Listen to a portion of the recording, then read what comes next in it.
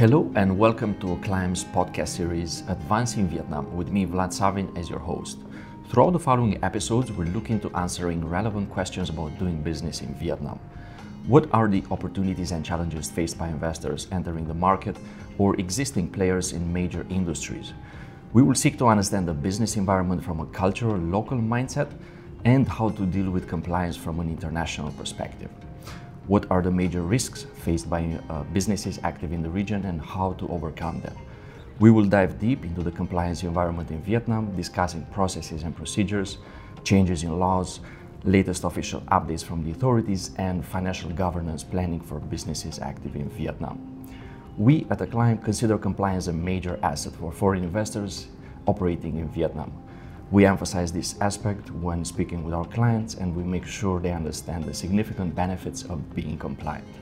In this episode, I'm discussing with Matthew Lowry, managing partner at Climb Vietnam, about how foreign investors should undertake buying into or selling businesses in Vietnam, looking at the key prerequisites and important key elements they should consider in the transaction process. Matthew, welcome to our 17th episode of Advancing Vietnam podcast series, and I look forward to dive deep into this subject. Thanks, Vlad. Always great to talk to you and looking forward to talking more about the topics here. Matthew, international investors and entrepreneurs commonly undertake direct investments in existing companies in Vietnam. However, as with any investment, care needs to be taken when assessing the value and risks of a potential acquisition target. There are processes and actions that should be considered and included as core elements of the assessment and transaction process. Let's look at the first two issues to be aware of, tax and financials. Why are these important in your opinion?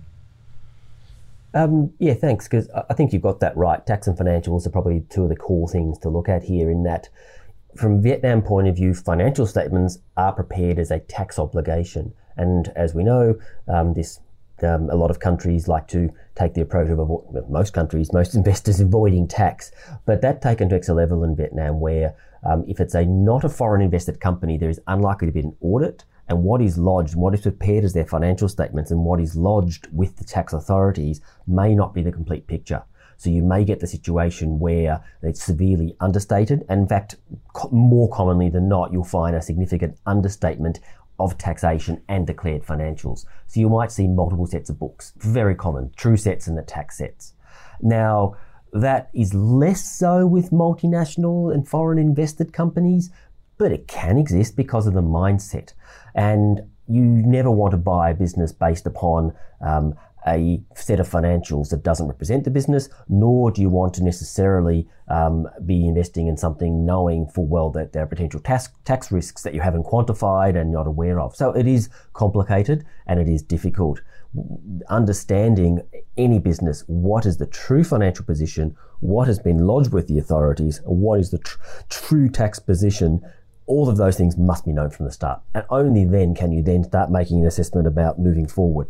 And just to finalize that, is that it is hard in many cases to get the truth out of Vietnamese owners, but any owners of businesses in the early stages, because they're trying to defend, they're trying to protect themselves. They don't want you to know what they're doing, which is common practice in many situations. So be prepared that the inquiries may take some time before you get the knowledge of where that sits.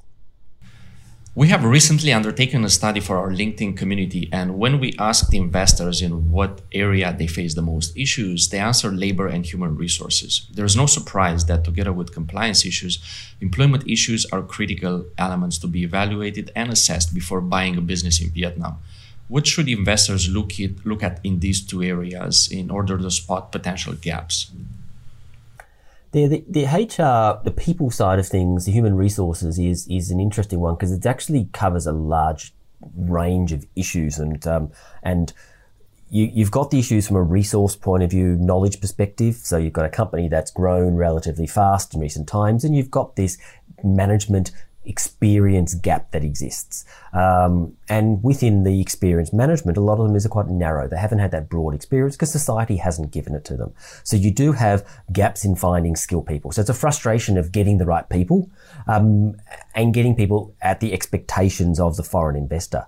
You've then got the mindset, and this is what I find personally the harder one is the mindset. Someone who is a very rigid, rote learning mindset may know their field very well, but they're not broad. They can't grow with the business. And that can be a hindrance versus trying to find someone who has that ability to adapt. And I actually put a great credit on someone with an international mindset, not necessarily experience, but international mindset. You can grow them. They grow with the company versus that might be very technically great, but a narrow mindset. And those problems really become difficult to try to find the right people with experience that are willing to grow and that can work with your business. And that's tough. And if you're investing in a business or growing a business, finding those people. So I understand that the question of why that was on the LinkedIn survey, why that was the number one issue. By far, as I understand, it was considerably higher than anything else. And one more part about that I find also is the management, the HR approach in Vietnam, which is much more about documentation, regulatory compliance than it is about people. And so I always tell investors, split HR mindset into two. One is people culture, one is compliance and regulatory. The compliance regulatory, it's a processing. It's following a law, it's lots of paperwork and it's paying salaries and it's doing the calculations. Have a different structure and a different side of the people and culture. Recruiting, training, gap identification, people development, developing resources and working with management about executive decisions about the business and the structures. And don't let that get mixed in with the compliance side, which is often a distraction. And that in Vietnam is not done well in my experience. Mm-hmm.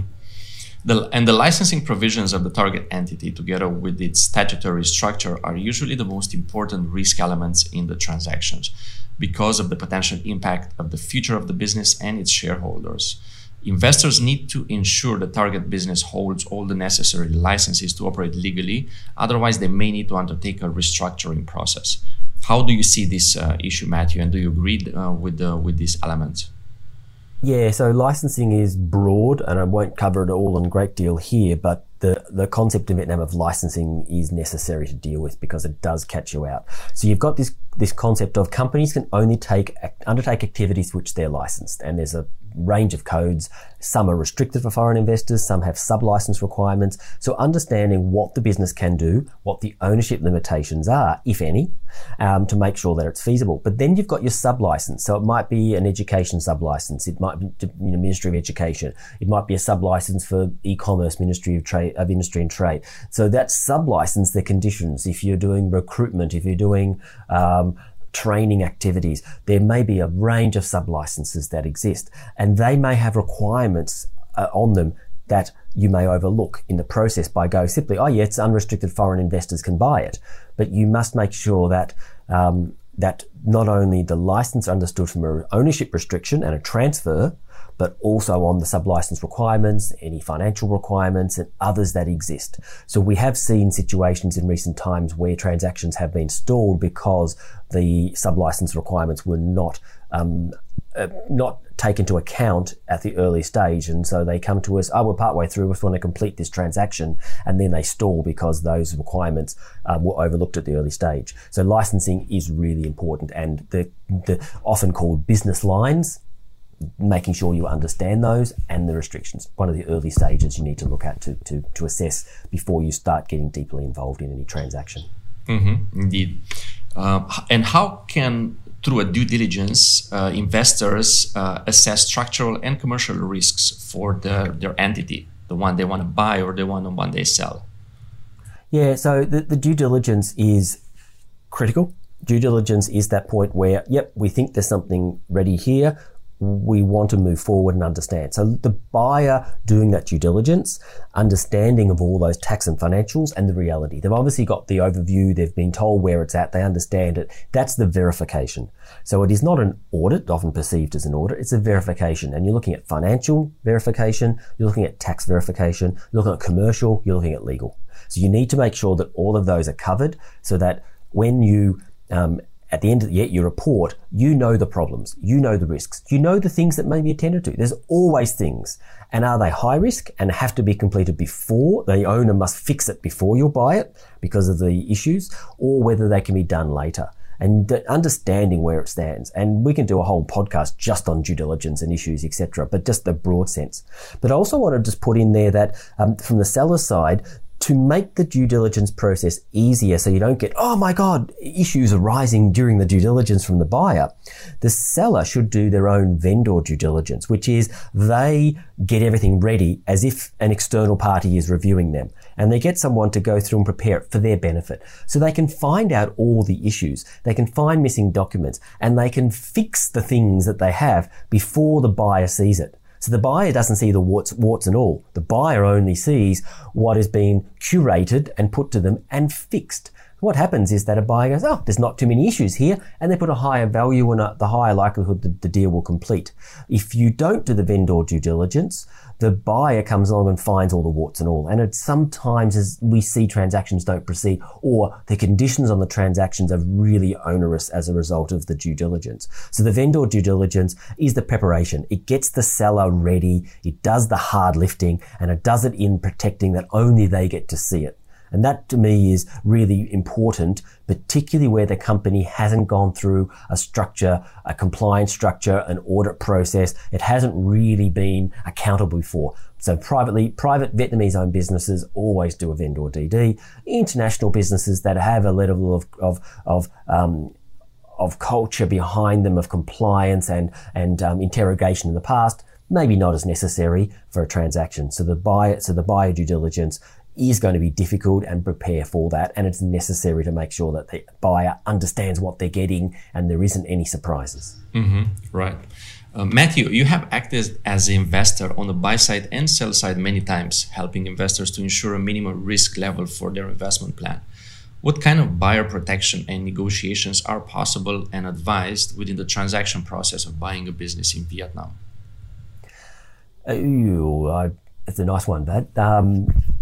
It's interesting, where a lot of transactions internationally, you'll be working on a lot of them on representations and warranties, commitments from one side, and those commitments are legally enforceable if they're not being undertaken, and if the representations being made are not correct, action can be taken. You have to assume in Vietnam that they're going to be very difficult to enforce. So the representations and warranties, the promises and commitments, you don't want to be doing a transaction based on those as my fundamental sort of foundation for the protections that exist. They may be possible, it may be, but you just don't want them as your primary means. They are the final alternate. What you want is to be doing a negotiation where that there is as much done prior to handover that you can expect, or there are retentions in payment. So as a buyer, payment retentions to force the seller to complete activities, knowing if they don't complete, what does it mean to you? Can you complete it? Or is it structurally a major issue? In that case, there should be pre-completion matters, not post-completion. So conditions precedent in your document, in your documentation is going to be very important of what's critical pre-transaction or post-transaction. The other one is to try to structure transactions where there is enforcement. So if you are doing a structure and there's a holding company and you're buying the holding company, doing the transaction outside, making it the litigation that could exist outside of Vietnam is also very useful. So they're the main things, is that due diligence leads that's why due diligence is important.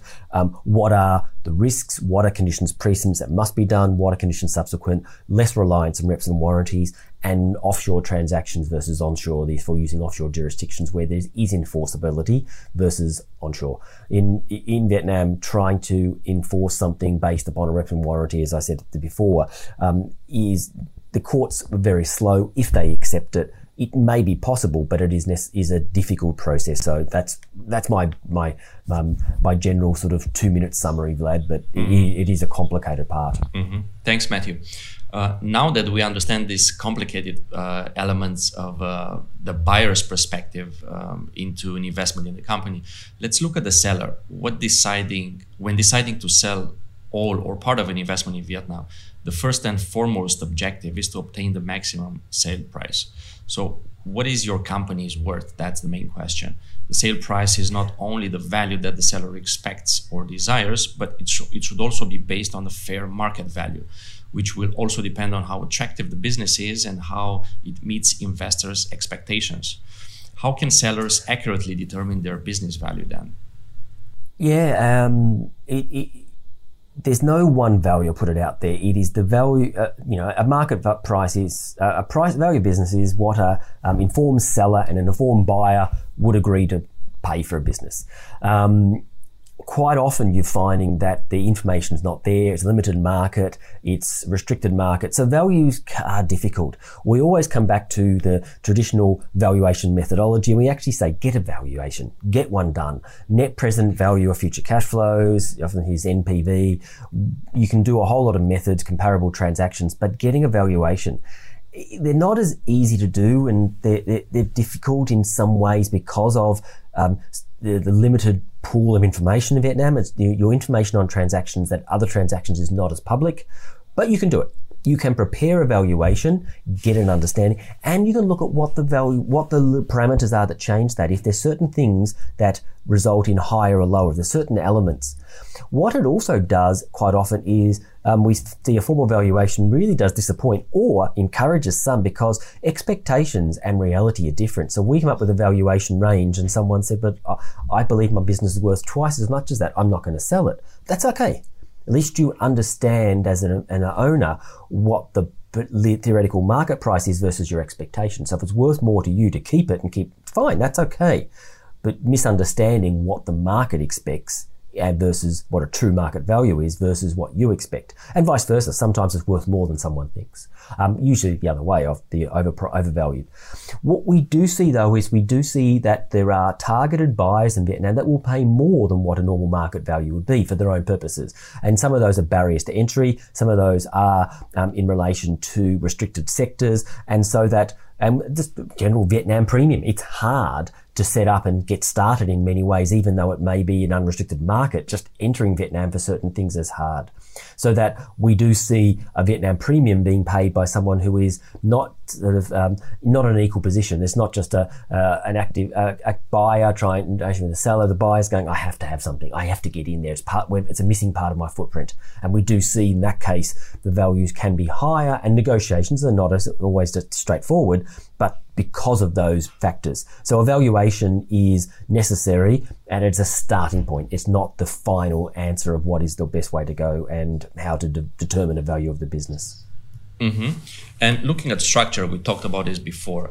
The structure is also important when undertaking a sale process of a business, not just when investing in one. How can business owners ensure they have an appropriate business structure that facilitates an easy path for an exit for a sale? Yeah, two parts to this. One is getting it right at the start or early stages. So building and starting a business with the knowledge of exiting. So if you know you're building a business to exit at some stage, or that is a possibility, and I tell everyone to do that regardless, getting that structure. And if that is if you're a foreign investor, having an offshore holdco that owns the Vietnam, so when you come to sell, you're selling at the offshore level and you're not requiring Vietnamese approvals because nothing changes at the local level. Getting that structure right, or understanding how to get to that structure in the early stages, gives you that ability and a flexibility. A offshore transaction versus an onshore transaction is significantly easier. So we want to just make sure that that is possible. The next part is if there's restrictions, putting in place a method to get around restrictions. We do see the use of nominees, even though they're not encouraged or necessarily part of the legal framework. We do see ways and methods to go around that. We see call options and put options and other ways to get around that. For a business that's well established, it is sometimes that you need to restructure the business before a transaction, particularly if you've got a tainted business, you've been running two sets of books and not compliant. Setting up a new company and transferring the business to a new company that's clean with a new structure that's transactable. That's important. So trying to make sure that that you not just saying, I'll just sell what I have, because that may not result in the highest value. It may require restructure and selling the restructured business, or it may require just get that structure right at the start, maximizing value, but also deal transaction simplicity and the ability to complete. Because at the end of the day, valuation's one thing, due diligence, everything else. If you can't complete the deal, it's a fail. So we make sure that it is transactable. Mm-hmm. Thank you, Matthew. And finally, during the deal process, as you mentioned, a well-prepared data room is the foundation for a successful transaction. In order to proactively manage the information requested by the buyer and facilitate the deal process, the data room should be prepared prior to the buyer's due diligence review exercises. Why is this important in your opinion? So the data room is an integral part of the process. You can't complete a deal without that step. So whether that is doing valuation, whether that is doing the due diligence, buy side, sell side, or anything else, it's based on the facts, and the facts is supported by the data. So that you need to have a breakdown in a structured way of all your financial records, or your legal records, or your transactional, operational, everything that someone's going to want to look at to understand the business, your IT structure, your employment history and structures and people. Now, a lot of that's very confidential. So you need to be careful that when you're doing this, that you're making sure that it is only accessed by the people that need to see it. It's only accessible for reasons, and there's restrictions. So that's the sort of foundation, is the core element. If you're doing a vendor DD or you're the seller, preparing that in advance, as you've said, is absolutely need to do that, because it'll identify what gaps, it'll identify how you frame the discussions. If you're doing it and you're the buyer saying, I want to start the transaction process, here's my request list, and then you build the data room, you're building the data room against someone else's request, not necessarily what the business is. And they don't know your business, so they're requesting documents that may be a distraction, may lead things in the wrong direction. So I always say, as a seller, prepare the data room, prepare it based around your business, and do that. And then when they want the request list, just refer to the data room that you already have. Now, sometimes you have to restructure it, and the buyer may have very good reasons and you must meet their needs. But I would say, as a seller, you're better off, for everyone's benefit, to structure it in the way that represents the business, that has it there, has everything in there, so that the buyer can make a decision based upon your business and not just their generic standard request list because they don't know your business.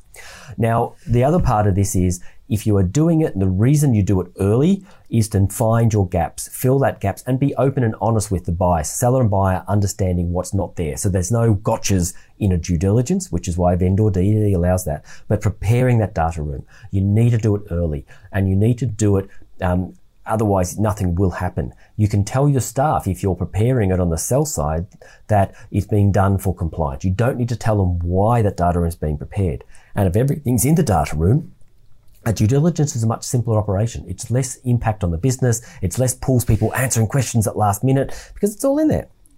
And it puts less stress on the business that's being acquired because of those distractions. So a good, well-planned data room allows for a process to occur. It allows for everything that needs to happen, but it also limits risk, and it makes sure the transaction can be completed. As I said before, not completing is your biggest risk. So this means that you can manage the process. And if you do it properly, it manages it for the benefit of buy side, sell side, win-win-win. You have to do it.